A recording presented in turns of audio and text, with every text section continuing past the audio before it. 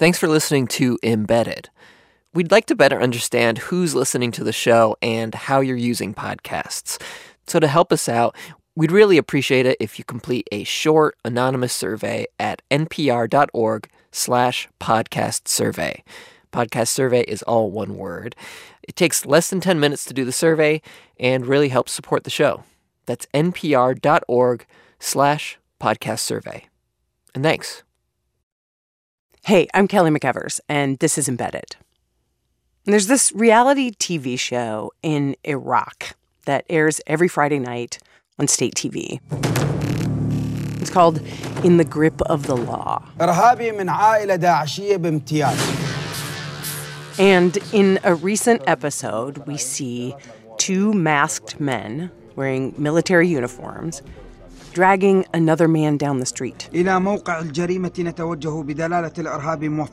man is handcuffed. He's wearing an orange jumpsuit. He's been blindfolded and brought to this scene in a blocked-off street in Mosul. This is Ben Taub. He reported on this show for The New Yorker. He's kneeling on the ground. They take off the blindfold. There's men behind him carrying their weapons. And it looks like the lead up to a street execution. The man kneeling on the ground is named Muwafaq Ahmad Shihab.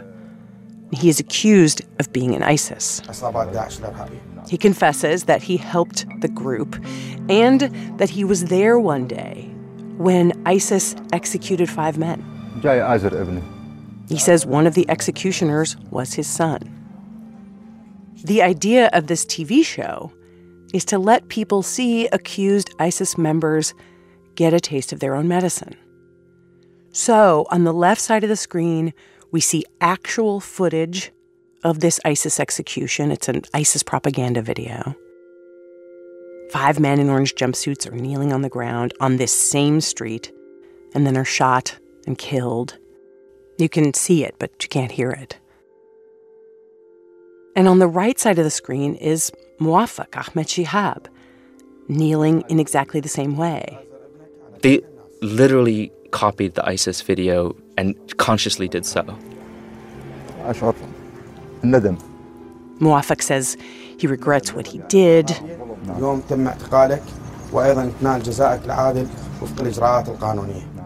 then the host of the show says, "You will get your punishment."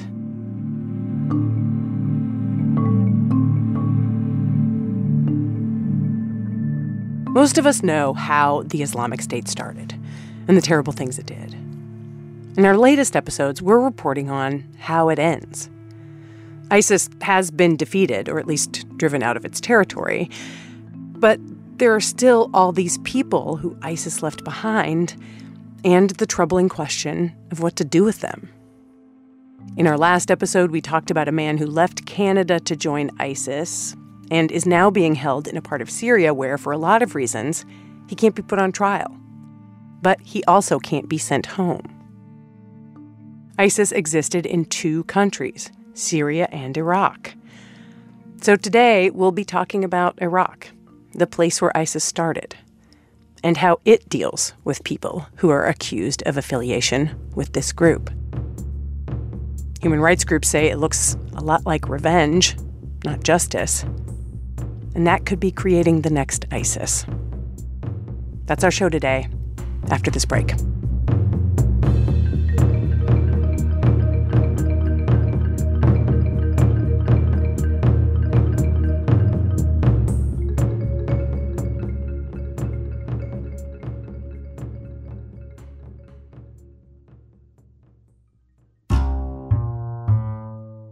Support for this podcast and the following message come from Zoom. When you can't be there in person, Zoom. Zoom is used by millions to connect face-to-face, across town, or around the world. Share files, video, anything, and connect through any device, desktop, laptop, tablet, smartphone, or conference room system. Zoom video conferencing, Zoom Rooms, Zoom video webinars, and Zoom Phone lets you do business at the speed of Zoom. Visit Zoom online to set up your free account today. Meet happy with Zoom.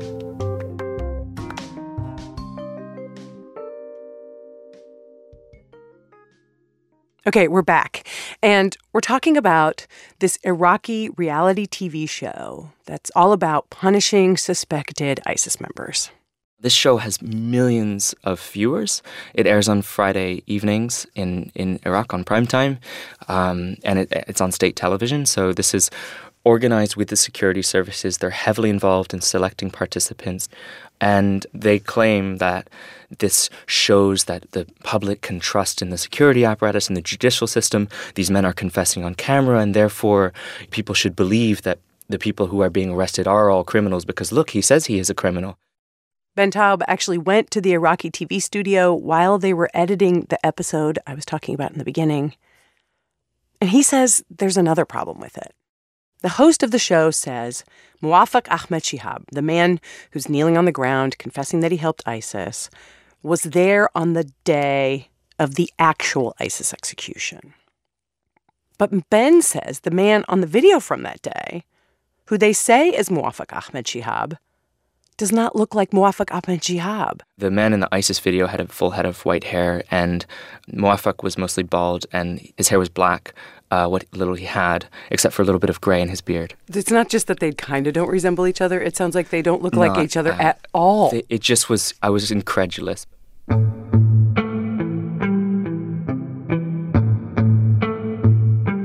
Ben later asked the host about this, and the host deflected the question about mistaken identity. And he was defensive. These people have done wrong, he told Ben, and now our security forces are doing their jobs and bringing them to justice.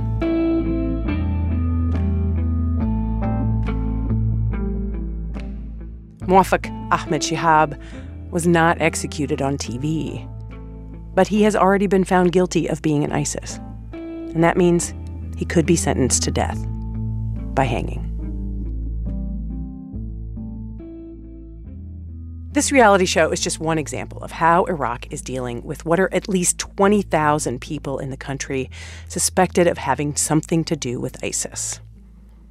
Unlike the part of Syria where we reported our last episode, Iraq has a working judiciary, courts and judges and lawyers. And Iraqis clearly want some kind of resolution after 5 years of terror attacks in ruined cities. And it's in their government's interest to say, don't worry, we got this. So now, every weekday, there are these hearings for terrorism suspects who've been charged as guilty and sent to a panel of 3 judges. Their job is to decide whether they agree with the guilty charge and give out sentences. On some days, these judges see as many as 20 to 25 terrorism suspects. Ben went to see what happens in these hearings in a place called Courtroom 2. There were dozens of men awaiting trial, crammed on a wooden bench and on the floor, sweaty, sick and injured, covered in scabies, their joints twisted and their bones cracked. Ben says access to these people, these hearings, is surprisingly open. Any Iraqi citizen can walk in. But the thing is, the people who might be most interested in what happens don't walk in. The family members of these men do not go because they are terrified that if they appear in the vicinity of the courtroom, they could be detained and arrested themselves, simply by association. The accused are entitled to have their own defense lawyers, but that's actually really rare because even the lawyers are scared to be affiliated with ISIS. Especially anyone who may be guilty, because a lot of defense lawyers have been arrested and some have been sentenced to death themselves by affiliation. So defense lawyers don't want to touch a case unless they are sure that this is an innocent man. So, with so few private defense lawyers taking cases, there are a couple of public defender-type lawyers who are provided by the court, and they just sit there in court and wait to be called. And they have no idea who they're representing. They have no files on the person. And when someone says, no, I don't have a lawyer, one of them pops up and says, I'll represent him. And the judge says, okay, Hussein, you're representing him. So he'll spontaneously craft a defense, which really means that he's listened for the 2 minutes that the trial has happened when the suspect said, no, I didn't do this. They mixed up my name with someone else, and I was tortured into falsely confessing to crimes I didn't commit. And look at my body. My arms and legs have been broken by the security services. I've clearly been tortured, but they've denied me a medical exam and so on. And so the defense lawyer is listening to this, and he stands up and he says, well, he says he's the wrong guy. He says that he was tortured in custody, and so we ask for leniency in sentencing. Not even asking for, him to be let go, but just 15 to 25 years instead of sentenced to death.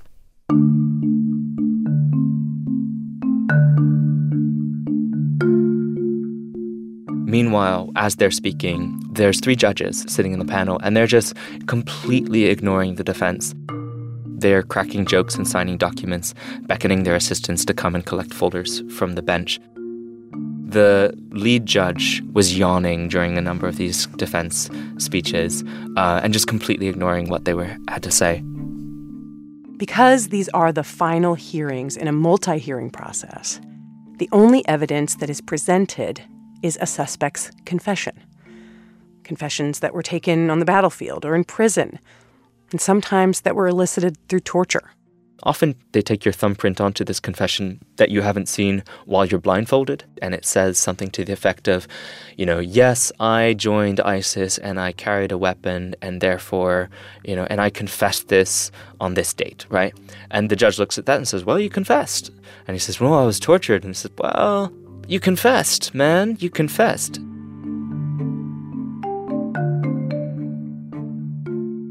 Ben later went to talk to a former judge who actually presided over Saddam Hussein's trial. He's now a defense lawyer named Munir Haddad. And Ben asked Haddad if defense lawyers ever question the fact that there's no other evidence in these hearings, or that the outcomes seem so certain ahead of time. And then Haddad laughed. He says, we're not in America. It is not possible to argue with the judge, because if you do, he'll just take it out on your client.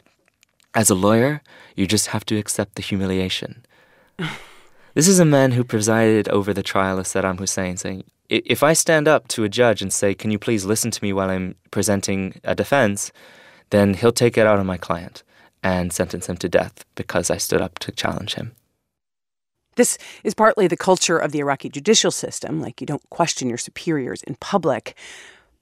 But it raises some bigger questions, too. How do you achieve justice when you know unspeakable acts have been committed, but real evidence is so hard to get? And a lot of these terrible things happened on a battlefield. I mean, it's not impossible, right? There was Nuremberg, the South African Truth and Reconciliation process, convictions of war criminals in the Balkans. But it's also not fast. It takes a lot of time. And in the case of ISIS, the role of the Iraqi courts is particularly complicated. How do you give this war-weary country the quick solution it wants? Ben put this to the judge-turned-defense lawyer, Munir Haddad. So I asked Haddad whether, in his role as a former judge too, he believed that Iraqi judges see their role as kind of meting out a cosmic justice when the truth lies beyond the kinds of evidence that can plausibly be collected from an active war zone. And he just kind of brushed it off and said, ISIS has so many victims, there have to be convictions. And that's the stance that I heard too from the spokesman at the Ministry of Justice. He said, human rights groups are focusing on the rights of suspects, but what about the rights of victims and their families? We have had thousands of terrorist attacks in Iraq. There's enormous public pressure on the judicial authorities. He goes, the whole world obsessed over 9/11. We cried for your innocent deaths. And we've had a death toll that's exceeded that by a factor of 100, and we don't get the sympathy from you in America or from the international community. We are fighting terrorists every day on behalf of the rest of the world, and no one cares about our suffering.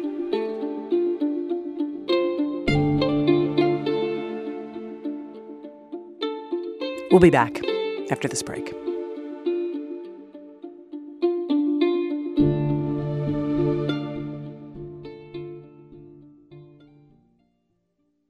Support for this podcast and the following message come from ZipRecruiter. Hiring used to be hard. Multiple job sites, stacks of resumes. But today, hiring can be easy, and you only have to go to one place to get it done. ZipRecruiter. ZipRecruiter sends your job to over 100 of the web's leading job boards. Then ZipRecruiter scans thousands of resumes to find people with the right experience and invites them to apply to your job. Try it for free at ZipRecruiter.com/embedded. Welcome to the 21st century. Do you see Jesus in the burnt toast? Do you realize that literally There's a bucket of condoms by the exit. Why is this happening? Why is this happening to me? We cannot just say, stop, I want to get off. Invisibilia, Season 5. No easy answers, just the right questions. Okay, we're back with reporter Ben Taub from The New Yorker. And one of the things I wanted to ask him is if there are something like 20 to 25 terrorism suspects being sentenced every day in Iraq, how many total suspects have been convicted?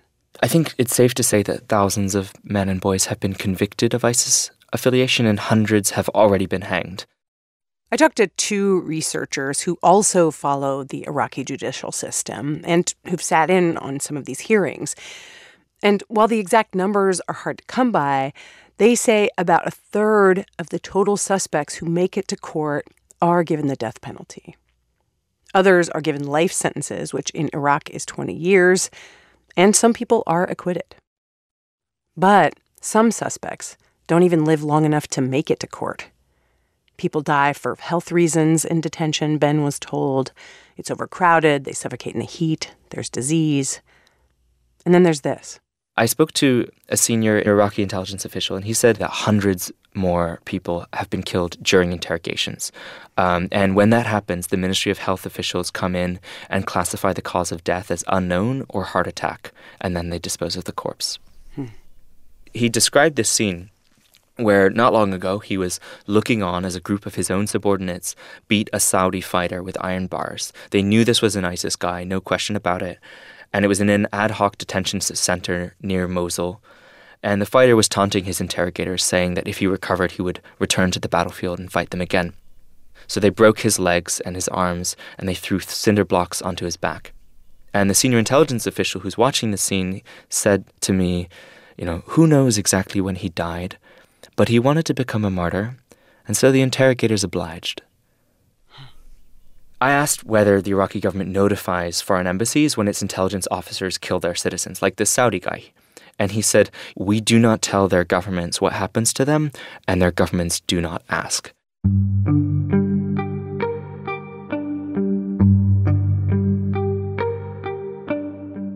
Ben's talking about foreigners who end up in the Iraqi system, namely fighters from other Arab countries like Saudi Arabia. But here's the thing. The vast majority of the suspects in this system are Iraqi. And Iraqi law considers anyone who is affiliated with ISIS to be a terrorist, which is a problem in a place where some people were forced to join or help the group. As a state employee, as a teacher, say, when ISIS came to town and told you that if you didn't show up to work and keep teaching but their curriculum, you would be killed, and you continued in your job as a teacher or as, working for the agriculture ministry, but now it's the ISIS agriculture ministry, suddenly your responsibilities are to the Islamic State. And because it was a state-building project and they had so many bureaucrats involved, all of those bureaucrats are now implicated in having been a part of a sectarian criminal enterprise. And so if you continued in your job, you were now the ISIS administrator for this or that, simply because you kept going to work under pain of death, you are as complicit as the guy who walked into your office and pointed a gun in your face and said, if you don't show up, I'm going to kill you. What you're saying is that with the large majority of the people who are accused of being part of ISIS, that distinction matters absolutely none. Yeah, I mean, this is a group that conscripted local bureaucrats. The first thing it did when it took over Mosul was, take over the banks, take over the police offices, intelligence offices. And if you're a local bureaucrat or a doctor or a teacher, you're conscripted on pain of death. And so now anyone with a perceived connection to ISIS, however tenuous or unclear, is being killed or cast out of society. So many people had no choice but to do what or felt like they had no choice but to do what they did, right? It's not like you can just, I'll just leave Mosul, we'll just go to Paris, instead of do what these guys tell me to do. Hundreds of thousands of people are now being persecuted by their own liberators.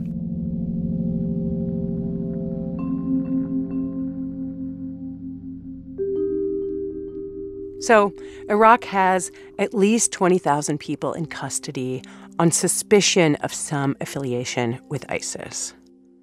and their families are being rounded up into these detention camps. Ben met women in these camps who were living under miserable conditions. One tried to divorce her ISIS husband after he ran off and married another woman. Another was considered an ISIS wife, even though her husband only had brothers who were in ISIS. And now they have no freedom of movement. They're denied access to documents. Many of the children were born into the caliphate, so they have ISIS birth certificates. And the Iraqi government won't recognize or replace those birth certificates, so they're effectively rendering these children stateless within their own state. They are frequently denied food, shelter, and medical care by NGO workers, Iraqi NGO workers.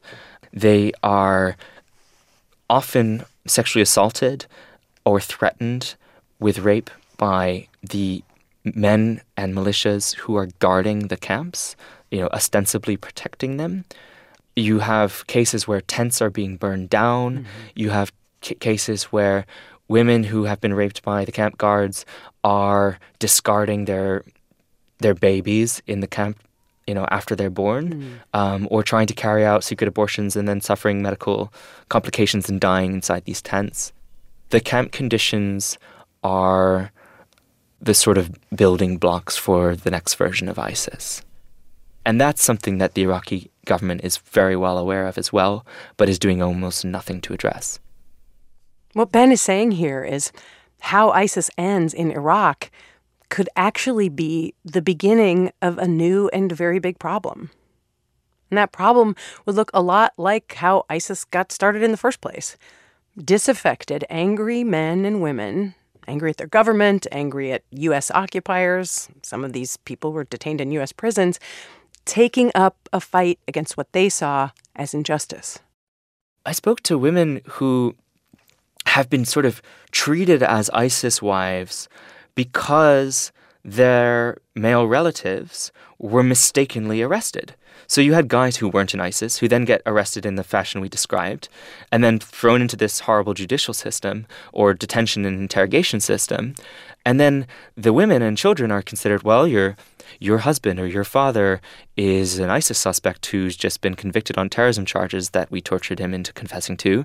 So therefore, you're an ISIS wife. Right. And all of a sudden, that's your lot in life because your male relative got arrested by mistake. And so you are separated from society, segregated, and forced into living in fear in a detention camp with barbed wire on the perimeter with no documents that would allow you to return home. And guess how you're going to feel going forward, and guess how your kids are going to feel going forward. Like, how are you going to feel towards your government, right? Yeah. And how are you going to feel when another militant group shows up and says, this government is BS, we got to fight them, we got to take them down? Who are you going to sympathize with? And that's happened before. Like, this is almost all of this is worse than before, but this is exactly the same patterns as before. I spoke to some of these women who, described to me how their husbands did join ISIS. And in more than one case, it was that in 2011 or 9 or 10, the Iraqi security forces or some sectarian militia came in, arrested their husband, tortured him, said that you're a terrorist. He wasn't. Then when he was released, hated the government. Then the terrorist group showed up and he said, great, I'm going to join it now. Yeah. They said I was a terrorist before. Now it looks like we have a chance of protecting ourselves. Here are the men with guns who are on our side.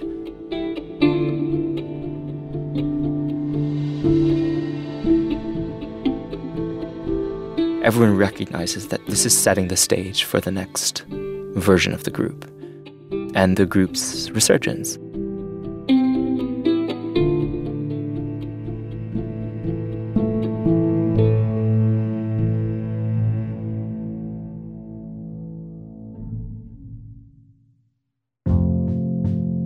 Ben Taub's story for The New Yorker is called Shallow Graves. It won a National Magazine Award. Today's episode was produced by Tom Dreisbach. It was edited by Chris Benderev, Eric Mennel, and Lisa Pollack, with help from Jana Raff, Neil Carruth, and Mark Memmott. Thanks also to Belkis Willie with Human Rights Watch and Mara Revkin with Yale University. Our lawyer is Ashley Messenger. Our theme song is by Colin Wamsgans. In our next episode, a man spends his days listening to recordings of his kids. Their mother took them to Syria when she joined ISIS, and now the kids are missing. Okay, bye-bye, Appa. Bye-bye, Appa. I love you. I miss you. Miss you, Papa. Can you imagine hearing these things? Seeing all the airstrike bombing and somebody deciding that I will never be there. I will never be there.